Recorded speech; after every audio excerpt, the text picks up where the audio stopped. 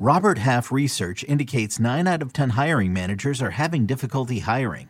If you have open roles, chances are you're feeling this too.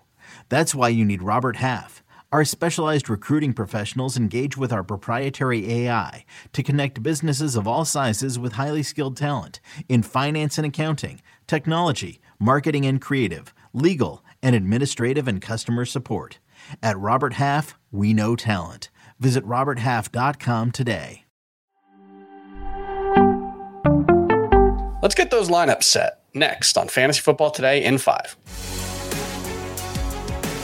Welcome to FFT in 5. I'm Chris Towers here with Heath Cummins to talk about some of the key start-sit questions for Week 7 of the NFL season.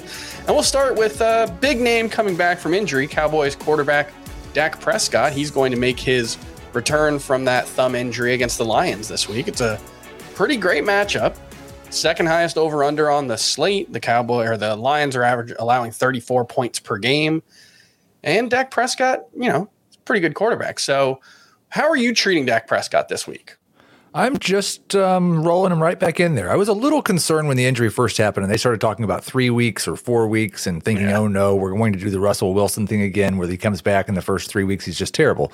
It seems like they've been pretty cautious with this, and Cooper Rush did enough as a game manager to allow them to do that. So listen, against the Detroit Lions, you don't even have to be that good to be a startable fantasy quarterback. I'm starting Dak Prescott as a top 10 option this week.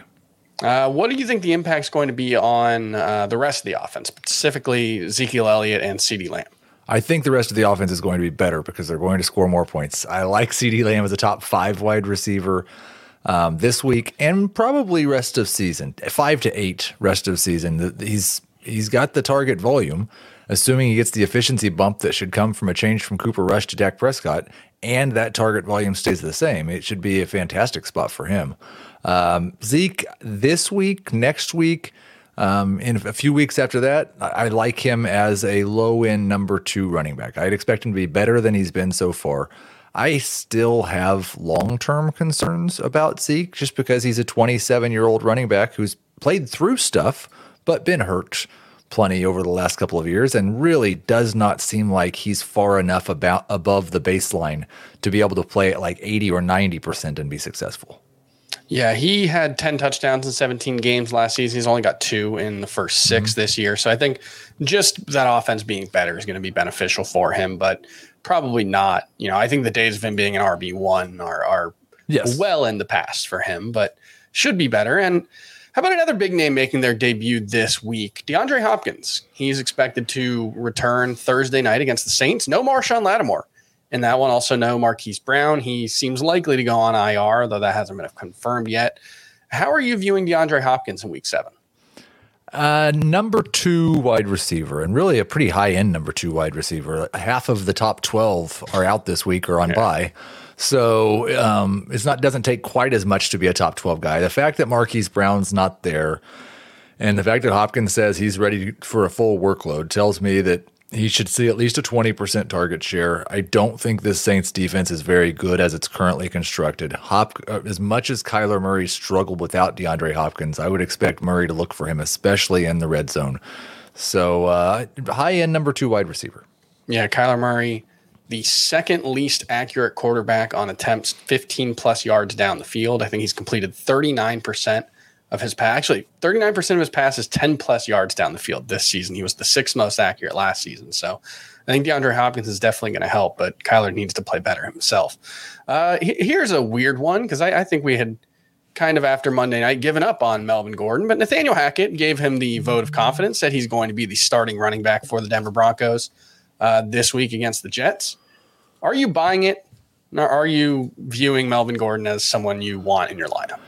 I don't want him in my lineup. I view this situation very much like the Ravens situation right now, where the guy who we didn't think was going to be better was better. And so now this week, I don't know exactly what to do with it. They are number 3 running backs or flex options. I currently have Melvin Gordon just ahead of Murray in full PPR, just because I do think it's more likely they throw a pass to Melvin Gordon than Latavius Murray. It still seems to me like they were unhappy with Melvin Gordon before Javonte Williams got hurt. Williams got hurt, kind of forced their hand. They went and got Latavius Murray off someone else's practice squad and then just force-fed him. And to be fair, he was better than Melvin Gordon's been so far this year. So I don't have much confidence Gordon's going to hold on to the job. If I had him on my roster, I would be seeing if I could package him as part of a deal if somebody thought that he actually was the starter. And for what it's worth, if Brett Rypien's the starter for that Broncos offense, as bad as Russell Wilson has been, I don't think it's going to be better with Brett Rypien starting. So that could just be an offense that we're fading entirely the rest of the way.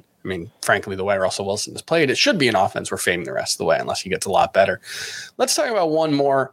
How are you viewing Miami's offense versus Pittsburgh with Tua coming back? Are you starting Tua this week? I am starting Tua this week. I think this is maybe an elite pass offense. They're third in the NFL in passing yards, despite the fact that like half their games have had Teddy Bridgewater or Skylar Thompson playing in them. Three different quarterbacks. Three different starting quarterbacks have left a game for the Dolphins 4 different times this season.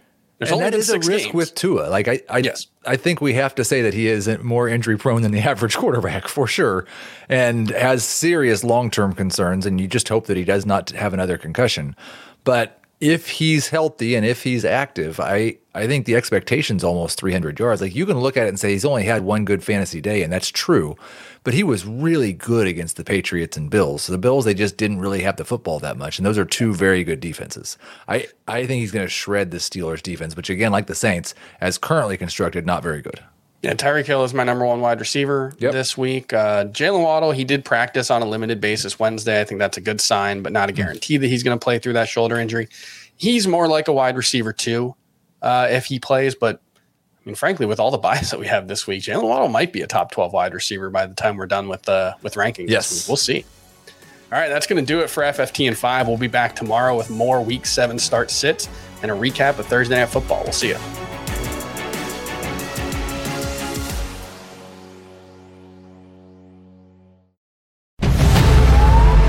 New CBS Sunday. You collect rewards, right? This is how I make my living. When something is lost, Everyone's looking for something. he finds it. You a strong swimmer? So-so. So-so's okay. Justin Hartley stars.